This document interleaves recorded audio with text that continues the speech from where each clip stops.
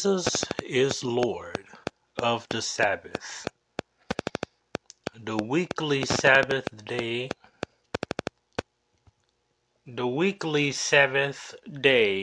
Sabbath directs us to Christ and our future with Him and the Father.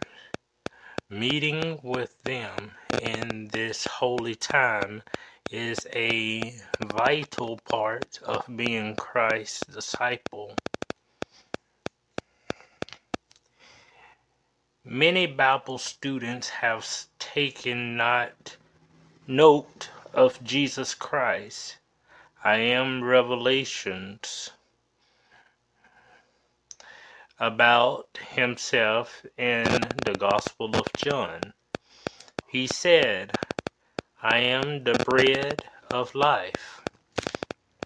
I am the light of the world. I am the door or gate. I am the good shepherd. I am the true vine. I am the resurrection and the life. I am the way, the truth, and the life. And even more profoundly, simply, I am. You will find that in John 6:35, John 8:12, 58, John 15:1, John 10:7, 11, 14, John 11:25, and John 14:6.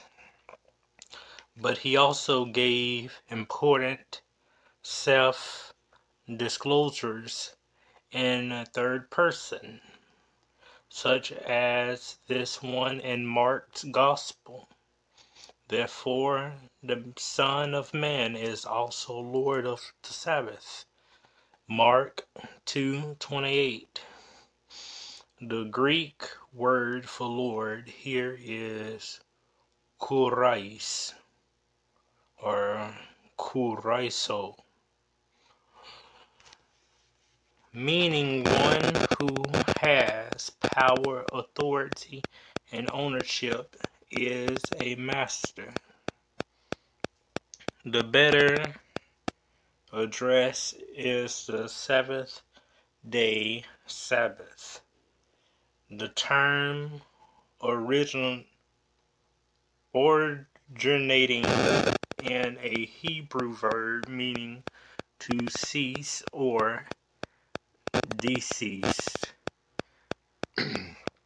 God had given a loving command to pursue from 6 days of work and personal pursuits and translation into a unique 24-hour realm of time from sunset Friday to sunset Saturday that he created for our spiritual, mental, emotional, and physical well-being. Exodus 20, verse 8 through 11, Mark 2, verse 27. You must, professing followers of Jesus, do not observe the weekly holy day he observes and proclaims as his to overseer. Did you realize that the four gospel writers devote more space to what Christ taught regarding the Sabbath than to any other particular subject, rather than abolishing the Sabbath commandment or transferring its observance to another weekday? As so many think, Jesus displayed how God in human flesh would observe such holy time, in line with his declaration that the Sabbath was made for man, and not man for the Sabbath, Mark 2:27. He was at that time correcting the muses of the Sabbath. Religious leaders had added non-biblical regulation that made it burdensome rather than the loving blessing God intended it to be. A new covenant disciple will grow in understanding that observing the Sabbath day. Sabbath is connected to Jesus' declaration, I am the way, truth, and the life. How many people have simply lost their way in life? The seventh day Sabbath provides us a compass to point to what God has done in the past and why. What He is correctly doing in the present, and how and the incredible future He has planned for everyone made in His image and likeness. God grants us this grace-filled compass of time to anchor us in the shifting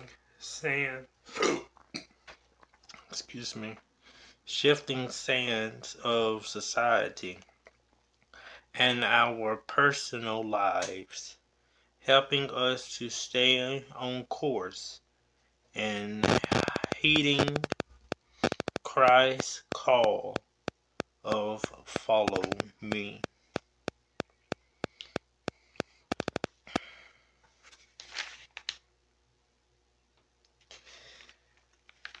Lastly, remembering and identifying with our Creator. The seventh day Sabbath reminds us of where we came from and by whom, where the Ten Commandments are listed in Exodus 20. The fourth in verse 8 through 11 states, remember the Sabbath day to keep it holy.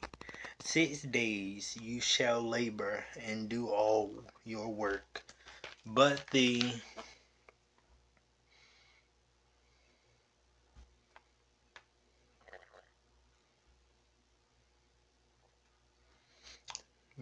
Sabbath day is the Sabbath of the Lord your God, and it you shall do no work, you nor others under your authority.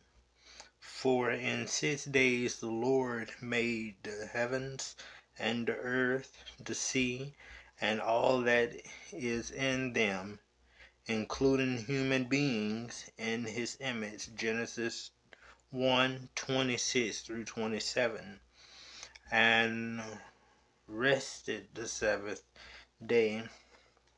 Therefore the Lord blessed the Sabbath and allowed it. This divinely designated time of the week takes us back to our roots, reminding us that we were created for a purpose and not merely by ancient of evolution. It calls to mind the truth that we are not alone, that we worship an awesome and loving Creator who doesn't want us to live accidentally, but with design and purpose to honor and glorify Him and love our fellow man. With the Old Testament origins of the Sabbath, some say, well, that was then, and this is now. But who is the great I am? Exodus 3:13 through 15. Who gave Moses and the Israelites the Ten Commandments? The answer is given in John's Gospel, where Jesus said he is the I am, John 8:58. Besides his convocode of other I am declarations, Father John opened his gospel by taking us back to the beginning of creation, where we see two divine beings, God and the Word, who was also God, later to be known as God the Father and Jesus Christ, and also that everything was made through the Word who became Christ, John 1, verse 1 through 3 and 14. The Gospel Paul adds that all things were created through him and for him. Colossians 1:16, which includes the Sabbath. I thank you all for listening. May God bless you all. May God keep you all. And may God be with you all. Thank you.